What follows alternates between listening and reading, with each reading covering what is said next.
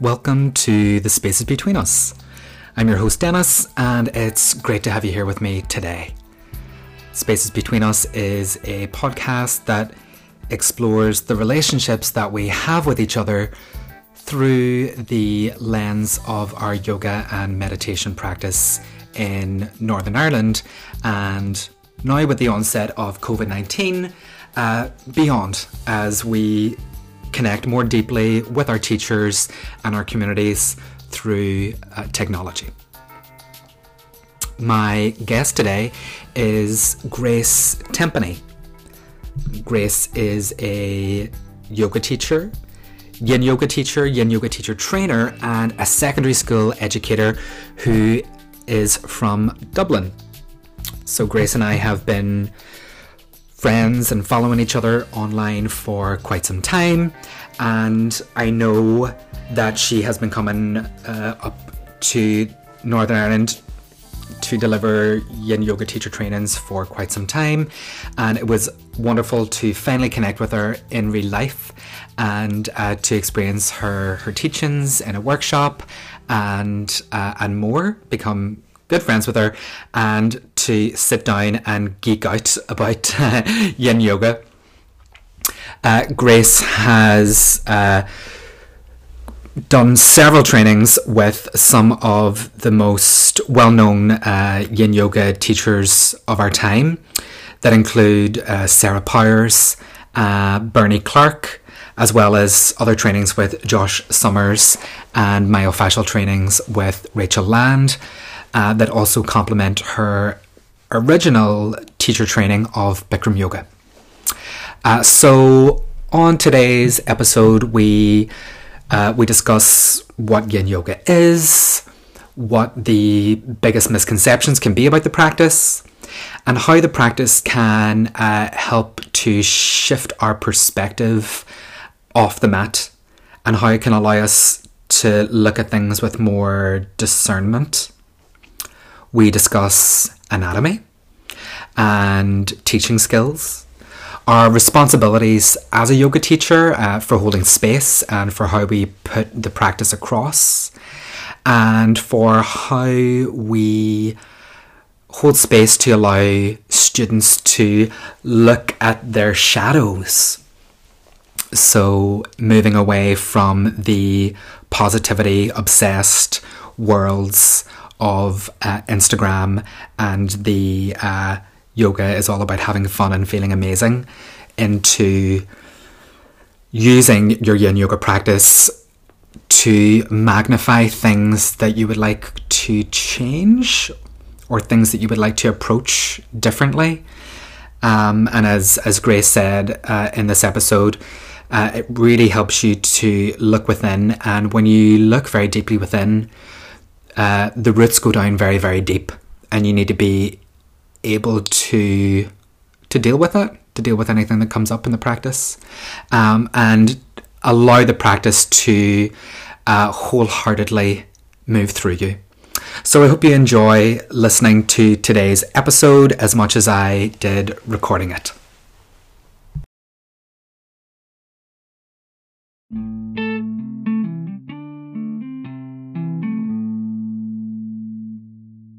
Welcome to the show. Cheers. Thanks a million, Dennis, and lovely to be here. Yes, it's great to have you. Thank you.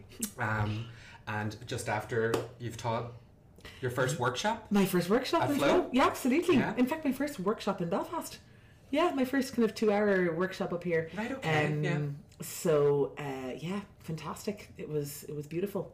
Full house, but yeah. 50 youngsters? I got 50 youngsters, yeah. But yeah, it never ceases to amaze me just how effective it is, just even with a big group of people that largely, I mean, I knew some of them, but most of them I didn't, and just the potential to just kind of deliver a practice in a simple way for them to kind of go away and grasp something so quickly. It's efficient. So like about yin, yes. It just kind of, it goes straight to the point. No fluffing around the edges. But yeah, because you don't have to build things in a certain way, like a vinyasa style class, or yes, your classes are intelligently sequenced, you know, of course, but you don't need to have all of these layers. No, and that's one of the great things I think about the practice, and one of the great things about training teachers to pare it back, you know, because when they're used to vinyasa or even hatha, when they're used to this sitting down kind of to prepare classes for the week and spending an awful lot of time and having your peak poses and making sure you have your strengthening, and then you go onto the floor, and there's certain rules, I guess, with vinyasa, you know, whereas with yin there really aren't any, you know. I mean, there are some poses that follow others better than others, but in terms of kind of a blanket, you can't do this pose and then follow it with that. No, you know.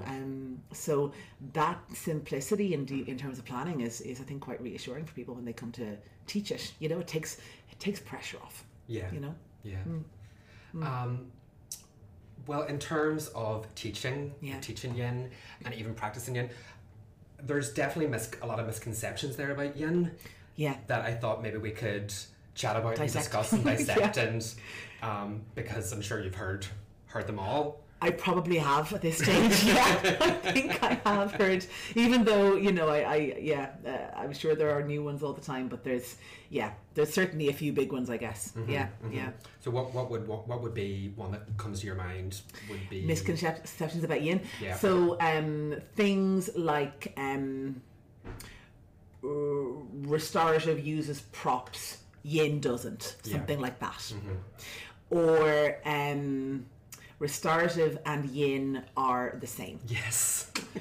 Or yin yoga is just a slow form of yoga, therefore slow hatha can be yin. Yeah. Now, slow hatha is yin in comparison to Ashtanga. Yes. But as to what is yin yoga, there's a certain, I guess, there's a code, I guess. There's a list of criteria. There's a bit of a framework. Like, I mean, it's not written in stone. It's not black and white, but but there are certain guidelines. So there's a lot. There are a lot of yin classes with yin on the yin in the name, but yin is not in the practice that is being shared. So there you go. That it creates a little bit of confusion. But I guess it might still get people introduced to a slower practice, and that for me is still a great thing, right? So even if people come to a restorative class and it actually is quite strong and ends up being yin, or if they come to a yin class and it ends up being very restorative, as far as I'm concerned, they're still entering into a stillness practice, and that's a great thing, because really that's what yin is really offering us. It's a practice in stillness. You know, it's a place where you can actually become better at being still, which is, I think, extremely challenging for an awful lot of us. So in that respect, you know, maybe if one leads to the other, it's not so much of a big deal. I guess it's just more, I mean, it becomes an issue, I guess, when with teacher trainings, that's when it can be a little bit tricky, when you have people offering yin yoga teacher trainings that are vastly different. That leads to maybe a little bit of that blurs the lines a bit. So would you be able to easily define yin yoga, or is it something broader? I mean, it depends who you ask. I mean, so yin for me is very easily defined. Yeah, I mean yin, but I'm coming, I suppose, pretty much from the kind of three tenets of yin. You know, you come into a pose to an appropriate depth. You aspire to be still, and you hold the pose for a certain amount of time. Okay, now that certain amount of time is not dictated, right? So you can be flexible within that. The stillness, whether it's of body, of mind, of breath, you start with the body and work with that, and then the appropriate depth is the key part, I suppose, that everybody has to find that, and that can take longer than one class. It can take longer than a few months actually of practice to kind of figure out what's a good amount of depth that I'm not going too strong, because it's a common thing to see people really push that edge to a place that's too far, and then it turns the practice into a very yang kind of practice. But then after that, I'd add in rebound and target areas coming kind of more from the Paul Grilley lineage, but that they're not considered necessary, by everybody. So that's where it's a little bit harder to kind of define. For me, I've started kind of nearly calling it an awareness enhancement stillness practice. Okay, so take yoga out of it for a second. It's what it is a practice that's designed to enhance the practitioner's awareness of everything, but starting with sensations in the body, and then whether it's emotional, whether it's working up into the mind, it's all very somatic. It's all letting the student tap into that ability to feel and to understand the response of the mind to that. So that there's so many layers. There's so many layers. There is so many layers in the practice, and I like what you said about sensation. And so many people are getting into asking themselves or asking their students, what do you feel in your body right here and right now, and then what is your appropriate response? And in terms of misconceptions about yin yoga, I know one of the big ones that I have encountered before is that yin is a gentle practice, or yin because it's slow, or yin is great for beginners because it's quite still, and it's like one of the biggest tenets of yin is it's a targeted practice where you measure sensation. And then you're in it for the period of time, and then moving into stillness. And even within the yin poses and in the yin practice, there can be lots of yang activity in those targeted areas. And that's kind of mind-blowing for some people. Totally. And I mean, I think you can practice with gentleness towards yourself, but still be at a place of strong discomfort. You see, this is the thing about, I mean, yin can be a practice where you are gentle, but not with the sensation.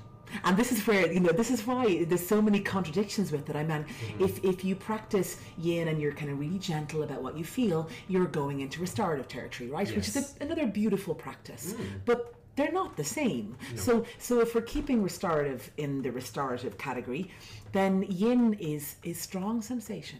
And so you can still be gentle while experiencing strong sensation. This is the thing, that it doesn't have to be a sense that because you're feeling something really strong in the hip flexor, that you kind of have to go into a very strong demeanor and kind of fight it. It's all about kind of then tapping into the ability to just kind of soften. Can you soften when it's a strong sensation? Because that's where you understand more as a practitioner the role that you always have to play with your practice, that you don't have to choose to go all the time hard, that yin can actually teach you, where softness can sometimes be more challenging, actually. That place where it's really uncomfortable, but where there's just a glimmer that you might just come to a much greater knowledge about yourself in the process, because that's the gift. Exactly. And when you're faced with adversity, when you're off the mat, you can have a choice whether in your reaction. So am I going to go in and am I going to hit it hard? Absolutely. Am I going to react really hard and really quickly and fiery and aggressively and or can I soften my reaction? Can I soften my approach? Can I soften even how I look at something? You shift the perspective. And you shift the perspective from that yang sort of one tunnel focus into hold on a second here.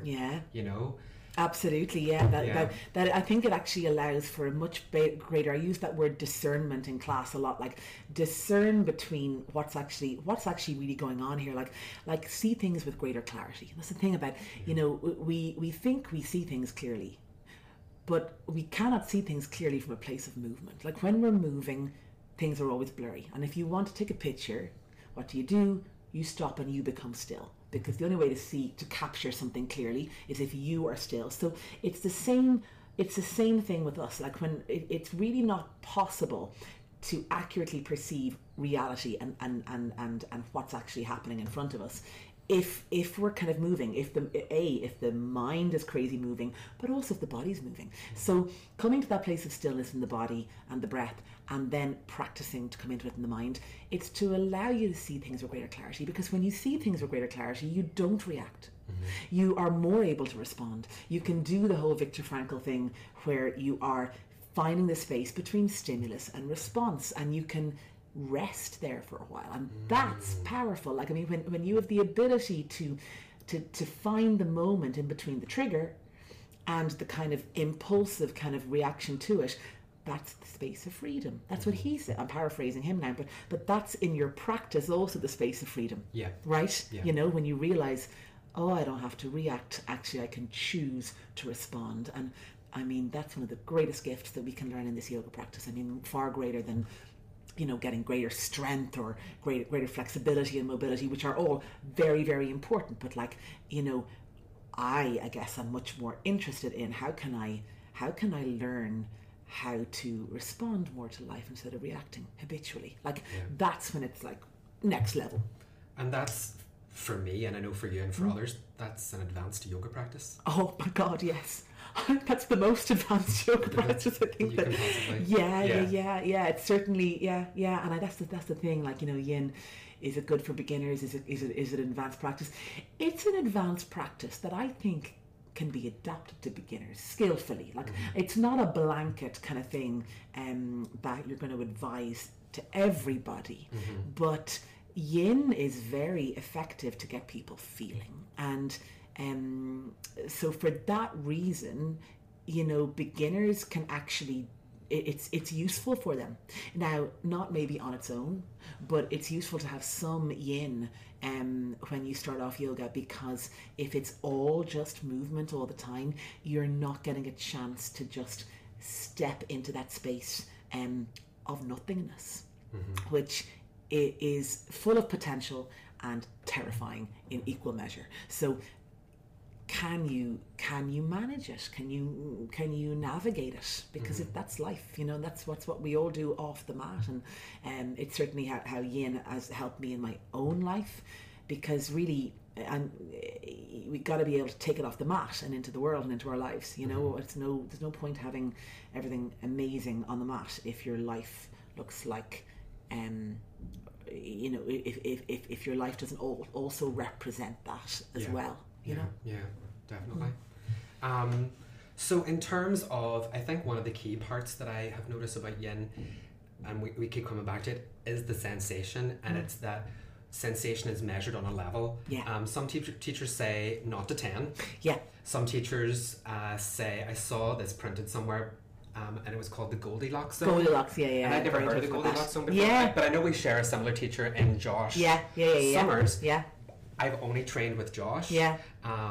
But you've trained with Bernie Clark. And Sarah Powers. And most of my training is done with a woman called Misan Sidbo, who is an assistant to Paul Grilly. So I'd say the vast majority of my training, like 400 hours of it, is very much in Paul Grilly lineage. And then I did train with Sarah and with Bernie, and I did a mindfulness module with you did with the Josh. Mindfulness with Josh. I've done the mindfulness and the foundations. And the foundations one, and I mean, I think the Goldilocks is open to interpretation. And I think the 7 was something that I kind of came about. I mean, certainly my teacher would have used 7, and it's what I use. I would be quite clear. I'd be quite clear that for me, 10 is not pain. 10 is simply a level of discomfort at which you cannot be still. And it's a level of discomfort where the breath is so profoundly affected that it's clear you've gone beyond your edge. So if you kind of dial it back from 10, 7 is that place where you're like, where I kind of call it a comfortable amount of discomfort. You know, it's manageable. You're very aware of it, but your breath is not affected. The breath. There's a sense that you can kind of observe it, and that it's not controlling you. So that's an important nuance. Now, whether I've been to classes where people have said 3, people have said 4. For me, 3, because I use 7, 3 to 4 is kind of very mild sensation, like comfortable, very comfortable. So that's look, it's so open. I know that when I've run trainings before, people have spoken to me, especially if they've got a fitness background. They'll say that they have a different scale where 10 is pain.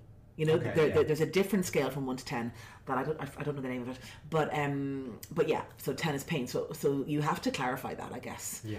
With people all the time.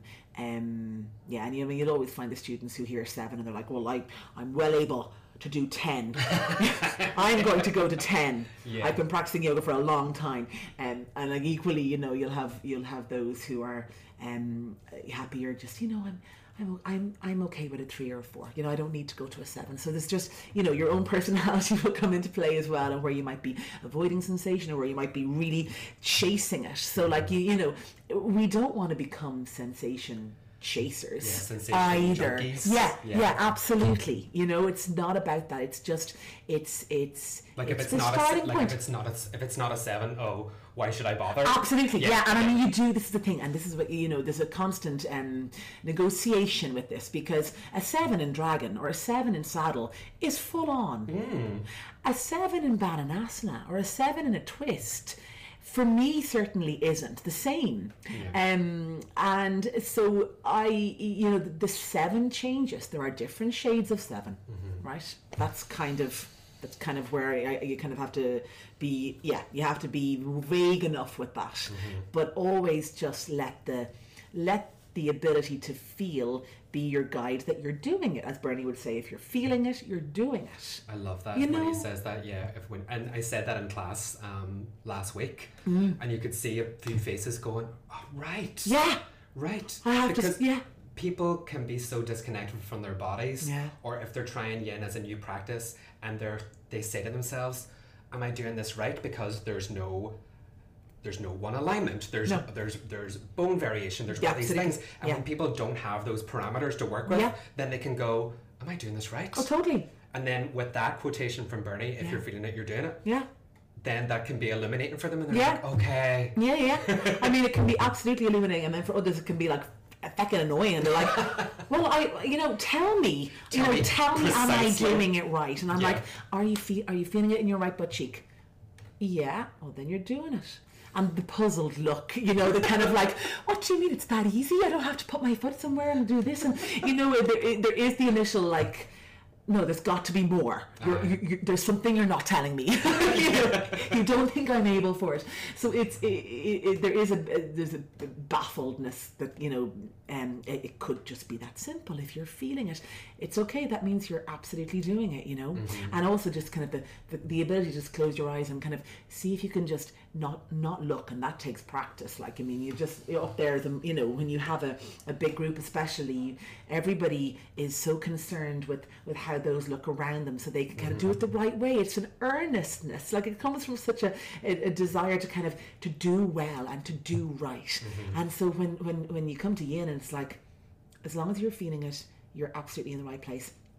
It's liberating, but like I say, liberating and terrifying go hand in hand. It's like, well, you need to give me some framework here. You need to give me some rules, because we need them as humans. We really crave that from a comfort perspective, from a support. So sometimes, having things very wide open like that, it can be overwhelming. But it's a powerful place to work in. Yeah. I think if you look at the qualities of yin in nature, that can guide people to how they approach the practice of yin. So I love that word surrender. Yielding, softening, like you said. Acceptance, melting, acceptance. The non-effort also. The non-effort, the non-striving. And even though there's targeted areas, you're like, okay, I'm getting into the piriformis, I'm getting into the butt cheek, blah, blah, blah, blah. Encased in that is you are approaching the practice with compassion for yourself. Correct. With softness, with yielding, rather than you can't go and I'm going to do yin. No. Whereas, yin does you. Whereas you're like, in an Iyengar class, there's, okay, put knee here, over the ankle. Absolutely. Externally rotate the femurs. Yeah. So, and I love the fact that yin has English names. Yes. Because when people come from a practice and they're yogis, they, if they were called Sanskrit names, I believe that they would then attach the yang instructions for postures that are very similar, and alignment. So like in dragon, then they would start doing all the lizard things. Oh, totally. You know, and so on and so forth. Yeah, correct. Yeah, and that's why it's so important. It's why it actually makes it so much simpler, because you say it's a different intention. We're not using, we're not engaging the muscles. We're working on different tissues. Where the purpose of yin is to stress the joint to the full range of motion, whereas in a yang practice, that's not the purpose. So coming back to what is the purpose of the practice, and therefore, in order to make things really clear, we give the poses different names because we practice them differently. I'm glad that you brought up what is the intention of the practice in the body. Because you said something, well, you said several things just in that short sentence, and the listeners might be like, "Ooh, what's coming next?" So it's not a practice for the muscles. You relax your muscles. And then also the practice is for the joints. And you're positively stressing the joints.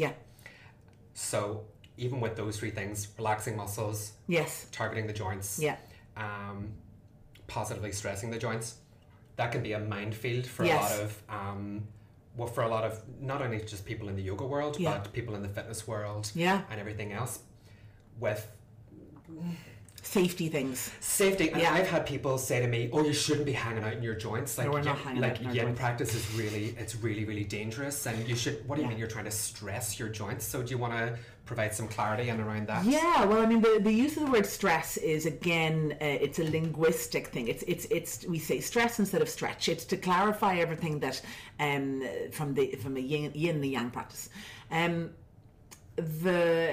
Every living tissue in the body needs to be stressed, included the bones, including the joints. What we do in a yin practice is we apply stress through acupressure, through tension, or through compression. So whether you are pulling and creating stress through the quadriceps, or whether you are pushing and pressing through compression, be it into the lumbar spine in a supported back bend, in a supported bridge, for example, what you are doing is applying acupressure. Now, this is to target the fascia and the fascial network in the body, to target the joints, to target the bones, and to target the energetic pathways, the meridians. So this is where the link between the acupressure applied through the tension and compression, which is the sensation. It's why it's all about the sensation. Are you feeling it? Then you're doing it. And not only are you doing it, but then you're stimulating chi flow in the meridians. So it's twofold. And actually, there are other layers you can go into, again, even beyond that. But even sticking with those two, why do you want to feel a stress into the quadricep muscle? Because you want to get 30% of muscle is fascia. So when I say it doesn't involve the muscles, what I mean is the muscles are not acting, they're not activated, but by applying the stress for at least a minimum of 3 minutes, you're getting to target the fascia within the muscles. It's a good 30%. It's why we use myofascia. It's why myofascia, which is the correct term, myo being muscle, fascia. And that's, all these myofascial release techniques. It's very, very trendy at the moment to be working with myofascial release. Like, it's popping up everywhere. So then there's all this, the total buzzword. So we've got myofascial release and yin. Now they're working, hand in hand. The myofascial release being a much more yang way, but targeting into the same tissues. Now, the thing about stressing the joints, people get really up in arms about this because they come at it from the idea that there's only one way to stress your joints, and it's like repetitively and repeat it rhythmically. But when you stress joints, it's in a yin way. It's in a very passive way. It's you apply the load. You apply the load, you feel the load is there, you soften. And this is the practicing in a yin way. Okay, so I think that's very, very important that people understand that I'm not, or no yin teacher is saying that you should stress your joints the same way that you would stress your muscles in a yang class, in any sort of repetitive rhythm. It is all about finding a point and applying a a consistent load for a period of time in order to get into living parts of the body that need to be stressed. And I mean, you have to look at the rates of osteoporosis to see what's happening to our bone health due to, I would say, a lack of compression. The amount of back pain, the amount of people I've encountered with pain in their lower back from, I would say, now I don't know for sure, but I'm hypothesizing based on what I've seen through my teaching, through avoiding back bends, through actually kind of being like, oh, I can't dump into my lower back, and they'll use words like this, I don't want to sink into my lower back. I'm sorry, but if you're extending the spine, you are compressing. That's what you're doing. Yes, there is actually that is what you're actually doing. Anytime you do a back bend, you're kidding yourself if you think you're not compressing into your bones. So you're already doing this, so you're getting a little bit more awareness of how to do it in a yin way. And it's amazing the amount of people who've through just doing maybe supported bridge or just saddle, just incorporating some yin back bend into their practice, their spines are so thankful for it. Yeah. Because the bones need it in a yin way. I'll keep repeating in a yin way in case people are like, what? So that's the thing. And I know that's a tricky thing for people to get their heads around, but I'll always say, just try it.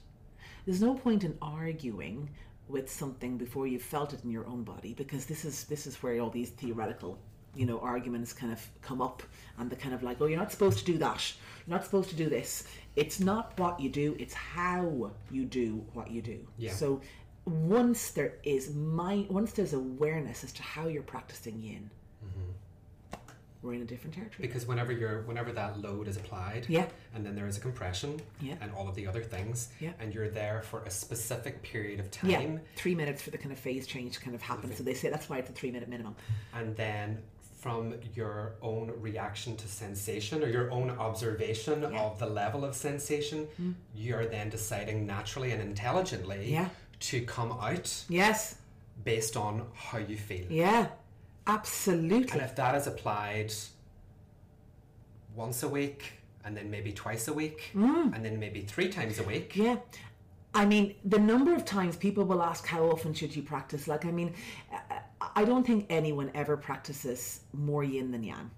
I mean, some people do. Like, I mean, certainly if I'm on training and I'm in that mode, I'll do 2 hours of yin every day for a month.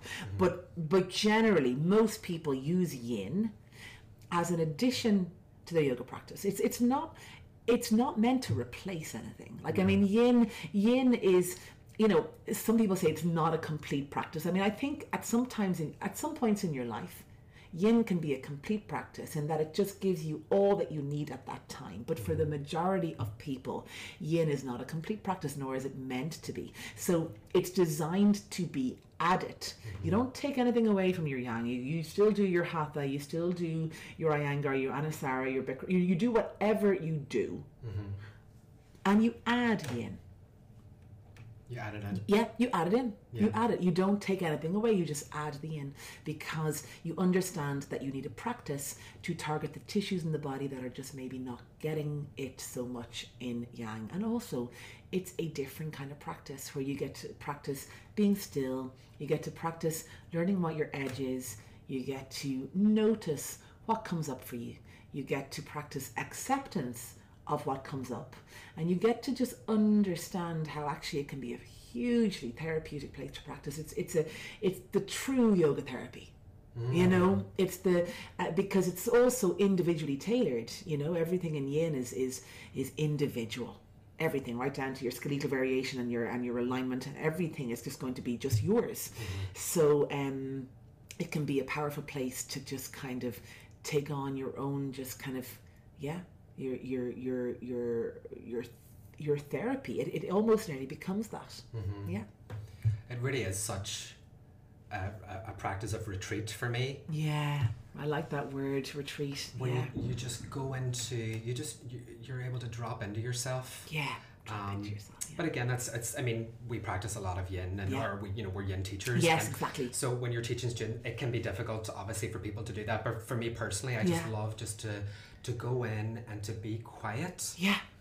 Yeah. And not have any, extraneous fluff, like we're drains on your drains and things that we're having to do and places that we're having to go and listen to all these things and you know, do A, B, C, D and E so you can get to this big place. It's like I can just go and just be, you know, and just dive in, and that space and that stillness and that silence that sometimes you get, you know, we don't get it. We don't get enough of it. You know, 5 to 10 minutes in Shavasana at the end of a class, if a student is practicing twice a week, it's not enough. No, it's not enough. And when you think about it, that's probably the only stillness they get, you know.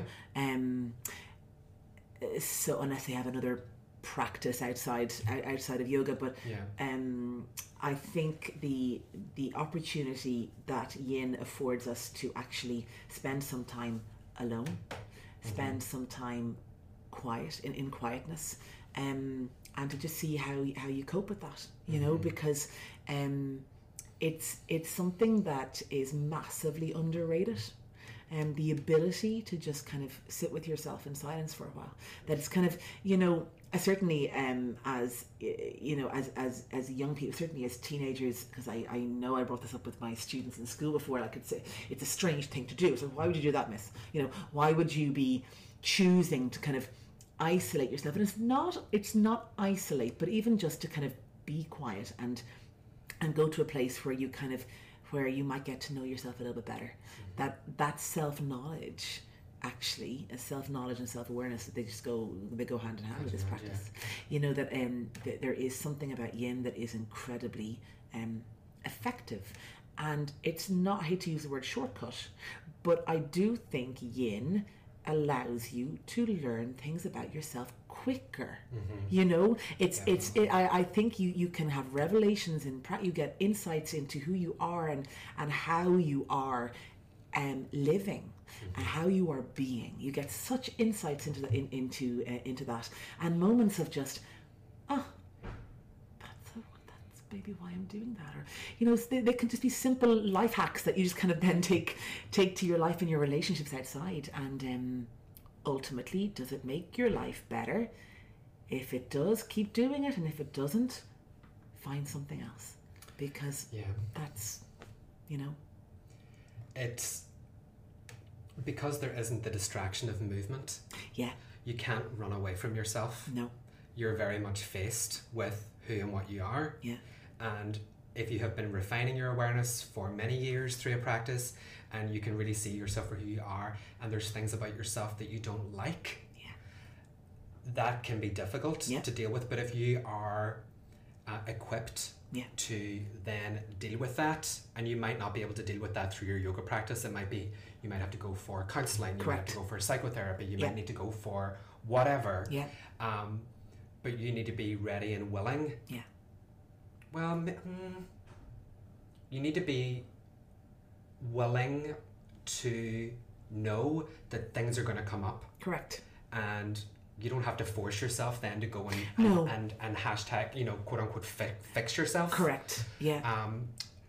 There's in those shadows then, you talk quite a bit about the shadow self and the darkness, because there's things about yourself that you can come across that you don't particularly like. But that doesn't mean that you're a bad person. Do you want to? Go into that a little bit. I think I have always felt that one of the things about the yoga world a little bit that just always, not disappointed me is a strong word. It's not the correct word, but I've always felt that there was a sense that it was a bit positivity obsessed. You know, a little bit of this kind of focus on the good, focus on the positive. And while it's important to understand that we can choose to do that, and you know, it is hugely it's hugely shadow suppressing, and it can lead to massive spiritual bypassing. And you know, there's a lot of it. There's a lot of it in the yoga and well-being. There's quote signs there. Well-being world, because where sometimes actually being well is so far down the list of concerns of the well-being world. It seems so far removed to use that word well-being. And it's more like wellness, you know. Wellness. Bank balance. Bank balance, yeah. From sales. Yes, absolutely. Every green smoothie, every supplement, Correct. every gadget and Yeah. thing that's going on out there. Absolutely. Every influencer. Yeah. You know, that's hugely driven by social media, hugely skewing what it's really about at its truth, at its core, you know. And I think for me, it's essential to understand that if you want to shine bright, if you want to be, you know, if you want to really step into your power, well, then you had better be ready to understand that as tall as you want to grow up towards the heavens, you know, those roots go down deep, and they may go down deep to places that even, you know, that you have not even gone. Yeah. You know, and it's not to be all kind of gloomy about things, but it's just to try to change the way that we talk about this, because we can do a great deal as yoga teachers to help our students understand their own mental health better, and we can do a great deal to actually normalize the darkness, but we have to choose to, and you know, and this is our responsibility. Actually, I really feel like it's kind of it's a little bit of our duty, because if we're there facilitating the space for people to go deep and to maybe to get in tune with the shadow side, and to just kind of see things and embrace things about themselves that they don't really like, but that they're there, and that you just kind of say, oh, there's that bit of anger, there, you know, there it is again. You're welcome to just sit here for a while and be here, you know, and oh, jealousy, my old friend, oh, you can be here as well. And it's not that you have to go and give a big hug and be like, I'm so glad to see you. It's not that you have to love it. You just have to allow. And this is why the word allowing is such a practice in yin. Allow it to be there. Allow all of the things you consider negative to be part of your experience, to be part of your being. That's integration. That's the goal. You know, some would say the goal of yoga, not to become perfect, but to become whole, to become integrated, to integrate the two sides. Because just the ability to see those qualities that you would prefer not to see allows the two sides to integrate. So it's a simple enough process. Again, like everything in yin is simple, not easy, but simple. And that's powerful work that can be done in this practice. You know, I mean, recently I had a training in Dublin, and I had a few psychotherapists. I've always kind of attracted the odd one here and there, but just very recently I find more are drawn to the teacher training in particular, and it's amazing for me with a huge interest that I have personally in psychotherapy and in the whole world, and in Carl Jung and all of his writings on this. But I love that they are coming to yin because they're realizing themselves in their own practice, I can use this in my therapy work with my clients. You know, they're the ones saying it. They're like, I can really see how this is such an embodied practice that will really help my students to deal with what they're dealing with, and the, you know, trauma in the body, and to actually feel into it, to be freed of it. Yes, this keeps coming up in so many conversations I'm having with guests, is leaning into the uncomfortable, leaning into the darkness, the shadow, and like you're saying, allow an acknowledgement that it's there. Don't suppress it. Don't label it as negative and try to push it down and push it away, because it's in that alliance that, and when you start to work very, very deeply, that things start to expand, and you start to become more whole. And you also become more accepting of who you are. You do. You absolutely do. And you step into a place of, you know, where you can be more wholehearted, to borrow that term from Brene Brown, actually, you know, another person who's really, you know, referred to a lot at the moment, where you can be trustworthy, where people just get the feeling that he or he, they're teaching from their experience. that they've done this work. They've sat with their own shadow, you know, and so I really trust them to hold this space for me. You know, that you're not just listening to somebody who's spouting off what they think they should say because they read it in a book or because they heard their teacher say it, and so it becomes this thing that they repeat. But you can tell when it's not lived. Yeah. You know, and so that's the goal. The goal is to live all these questions. You know, to live with the uncertainty, to dive into the places that scare you, to show the courage, you know, which courage comes from Latin. I don't actually know how you pronounce it in Latin, but in French it's cœur, it's heart.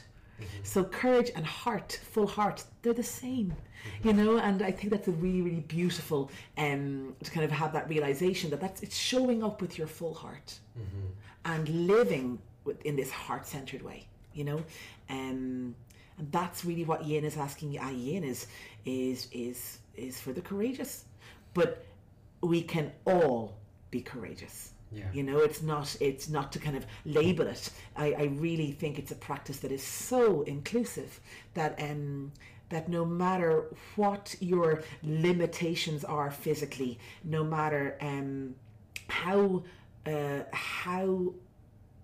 weak you feel, no matter how lacking in confidence, no matter how much work you've had to do just to kind of show up on the mat, there Yin is that place of this practice is open to you if you just start. If you just start. You just start. You just allow. Yeah. You know, you just allow yourself. Yeah, just allow yourself, absolutely. Get out of your own way.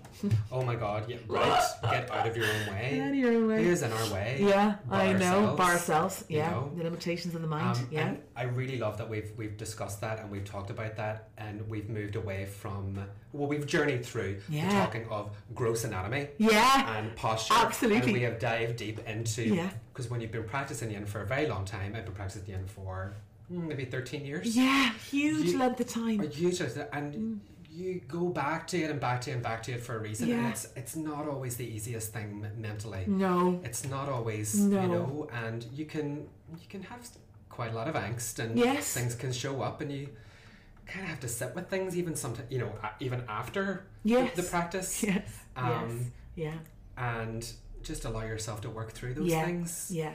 And when you're working with meridian lines and chi and energy and blockages, you're going to come up against your own blocks and you're going to have to be able to allow yourself to work through them. And you're going to work through them. Yeah. This is the silver lining to kind of like to put on it is that, you know, when you show up, when you feel into the sensation, when the energy starts to flow, the blockages become unblocked.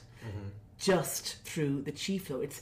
You set it up by creating the load, the acupressure, and then the practice happens through you, which I think is a nice way to put it. That you step back and allow, and it kind of works through you. It works through you. Yeah, you. it works through you. Yeah. So you are just a channel. You're the vehicle.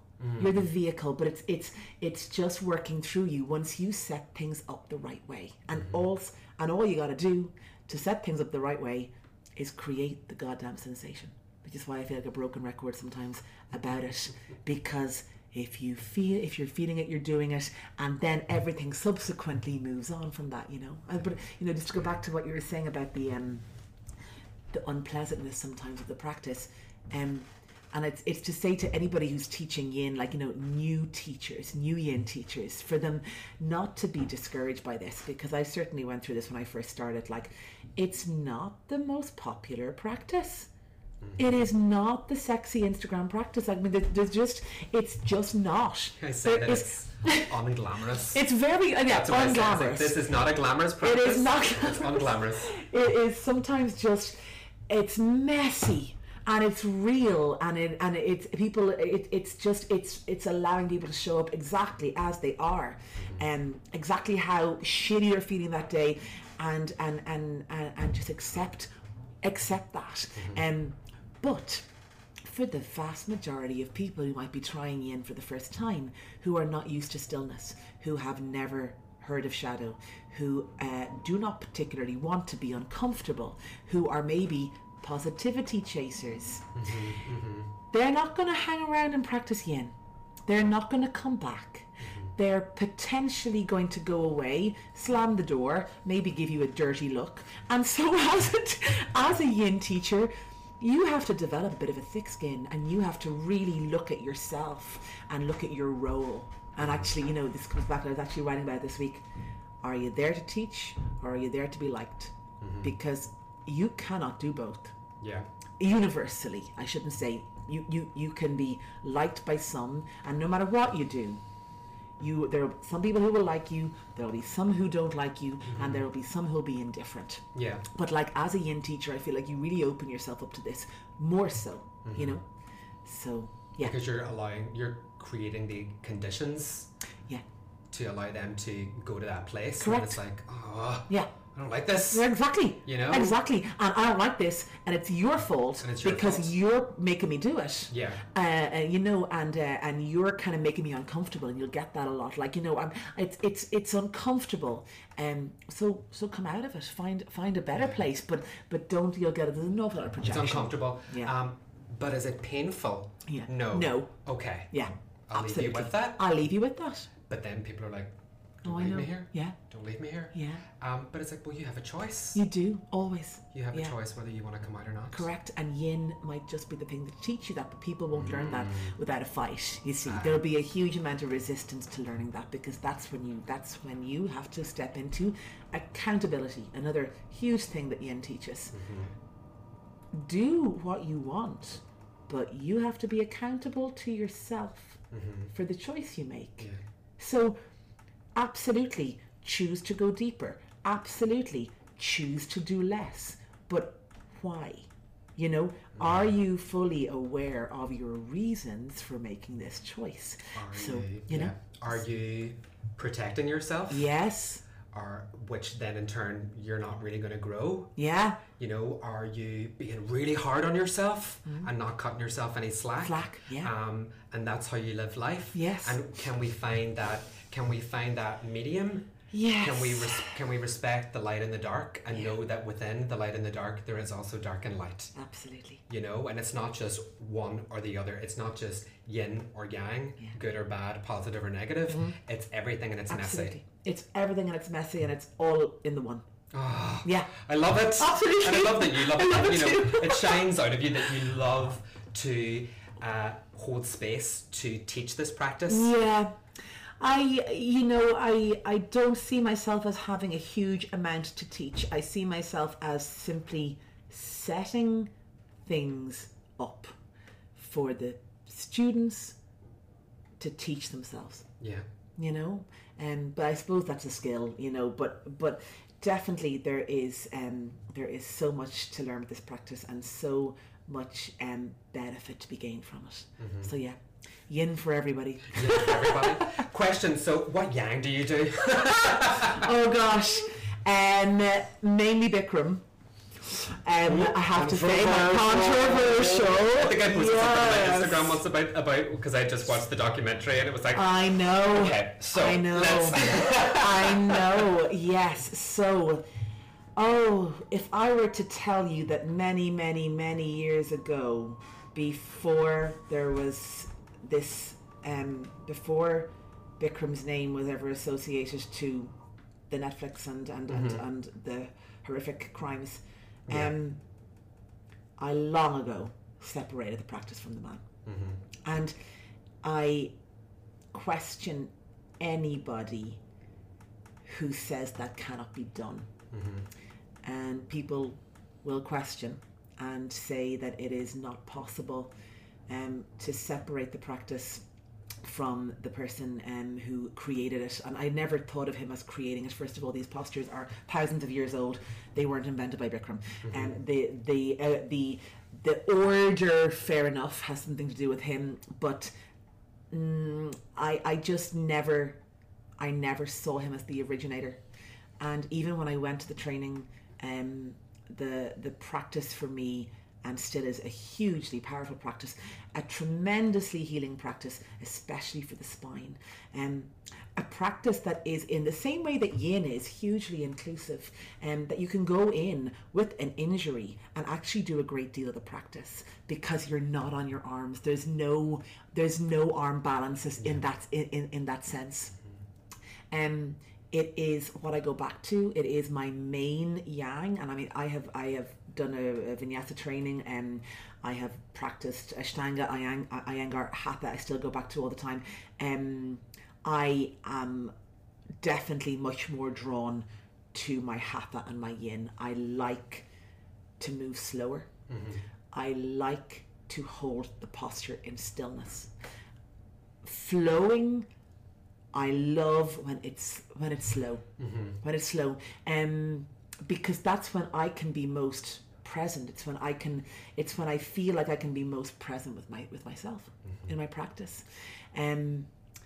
But yeah, it's a tough period for the Bikram community. It's a very challenging time, you know, for there's the whole, you know, there's the studio name changing, there's everything, there's rebranding, there's a lot of things going on. There's people trying to figure out what am I teaching, and is there a way to move forward with this practice, because you do not just throw the baby out with the bathwater. Like, I mean, the practice has so much of value, and I simply think that now it's the Bikram teachers who have to lead this community that are responsible forward, that are responsible for how it is shared, and it's a tricky. It is a tricky one, and I think one of the reasons why I stopped practicing Bikram was the dialogue.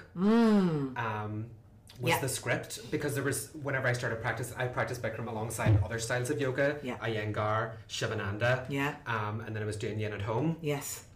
And I suppose I didn't properly listen to the dialogue. You know, I listened to do certain things, but then I was showing up in class and going, no, that's not right. No, I don't believe in that. And that started happening more and more and more. So maybe if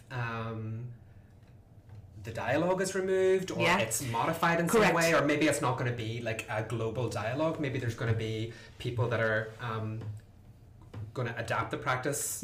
And move it forward. I mean, there already are. I mean, there are, you know, the vast majority of Bikram teachers, you'll have those who are very 100% dialogue all the time, and then you'll have the vast majority who are not. Now, some have simply forgotten it, and so what they have is some kind of a hybrid between, you know, the original dialogue and their own stuff they've put in. That's generally not successful. I would honestly nearly prefer to have full dialogue than kind of, you know, what the remnants of somebody's memory, and, you know, because the conditions in the room require you to be succinct enough to get people through the class. Otherwise they will drop, and it is constant instruction, you know.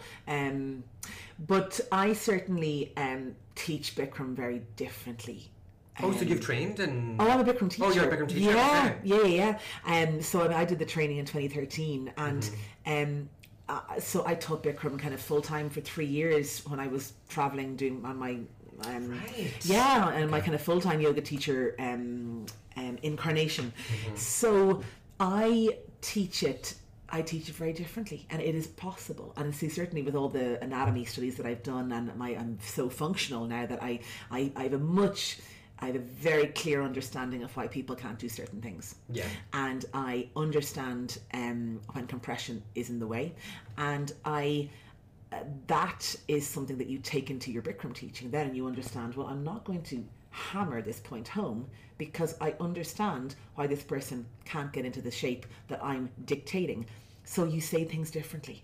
But you see, that requires a lot of knowledge that a lot of Bikram teachers do not have, because Bikram teachers who have only trained in Bikram and who haven't done other styles of yoga, who haven't done other trainings, and very often, and not always, but very often don't have the skills or the awareness or the fine-tuning anatomy to actually understand how to help people achieve the pose a little bit differently. They don't understand, to break it down, the purpose of the pose.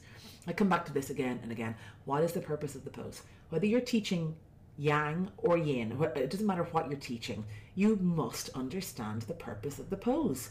If you don't, why the hell are you teaching it in the first place? Because do you know what I mean? What are you doing? What are you even doing? Why are you sequencing it in your class? Yeah, I don't because know it what looks pretty, you know. Yeah. Like after Trikonasana, it's good to go into like I just this mad logic to things, and because it flows nicely afterwards. Bullshit. Like you've got to have you've got to have that basic understanding of what's the physical purpose of the pose, and then move on from that. But yeah, it has to be the starting point, you know. Yeah. But yeah, that's my yang story now. That's your yang story, and controversial. It's controversial. It's also refreshing to hear, and it's refreshing to hear that point of what is the purpose. Yeah. To look at things, to call them out, to question them, going, why are you doing this? What is going on? Yeah. You know, what is your purpose for this? Whether it's micro, whether it's macro. Yeah, absolutely. Absolutely, yeah. I mean, take it on the bigger scale as well. What is your purpose, you know, on a much bigger, you know, in life. But like just start with the macro. Absolutely. Yeah. Listen, thank you so much for being on. Thanks a million, Dennis. It's been a pleasure. Yeah. Where can our listeners find you online and so online, I guess Instagram is Dubyin Yoga. Dubyin Yoga, okay. Yeah, and I mean Facebook is just Grace Tempany. I think there's a Dubyin Yoga page as well. Yeah. And the website's gracetempany.com. Yeah. Okay, and I think all the stuff is there, and I'm up in Belfast, you know, a good bit. I have another training at the end of May, and otherwise I'm in Dublin and various places, you know, wherever I'm called to, and enjoying the journey. Really, well, we are overjoyed to have you in Belfast. I'm thrilled to be here. Many studios. It's wonderful that you're there. Yeah, and to see people following you and following these teachings and being inspired by them, because like we said, they're not glamorous and sexy. No. They're really not.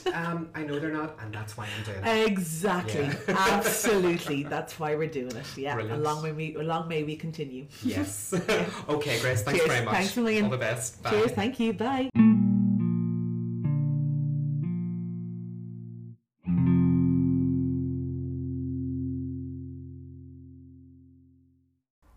So thank you so much for joining myself and Grace this week on the podcast. It was brilliant to have her on. I think that she is such a gem of a teacher and a practitioner. And I know that she has trained quite a lot of students up here in Northern Ireland. So it was wonderful to have her on and just meet the person behind the practice. Again, you can reach out through social media. The Facebook page and Instagram account is Spaces Between Us Podcast. You can listen to the podcast on Spotify, on my website, which is learnyin.yoga/podcast, and also on anchor.fm. You can download the Anchor app as well, and you can feel free to email me, send me through any questions that you've got, and I hope you stay safe and well, and I will see you hopefully in the next coming months when life goes back to a wee bit of normality. So take care, folks, and I will see you soon.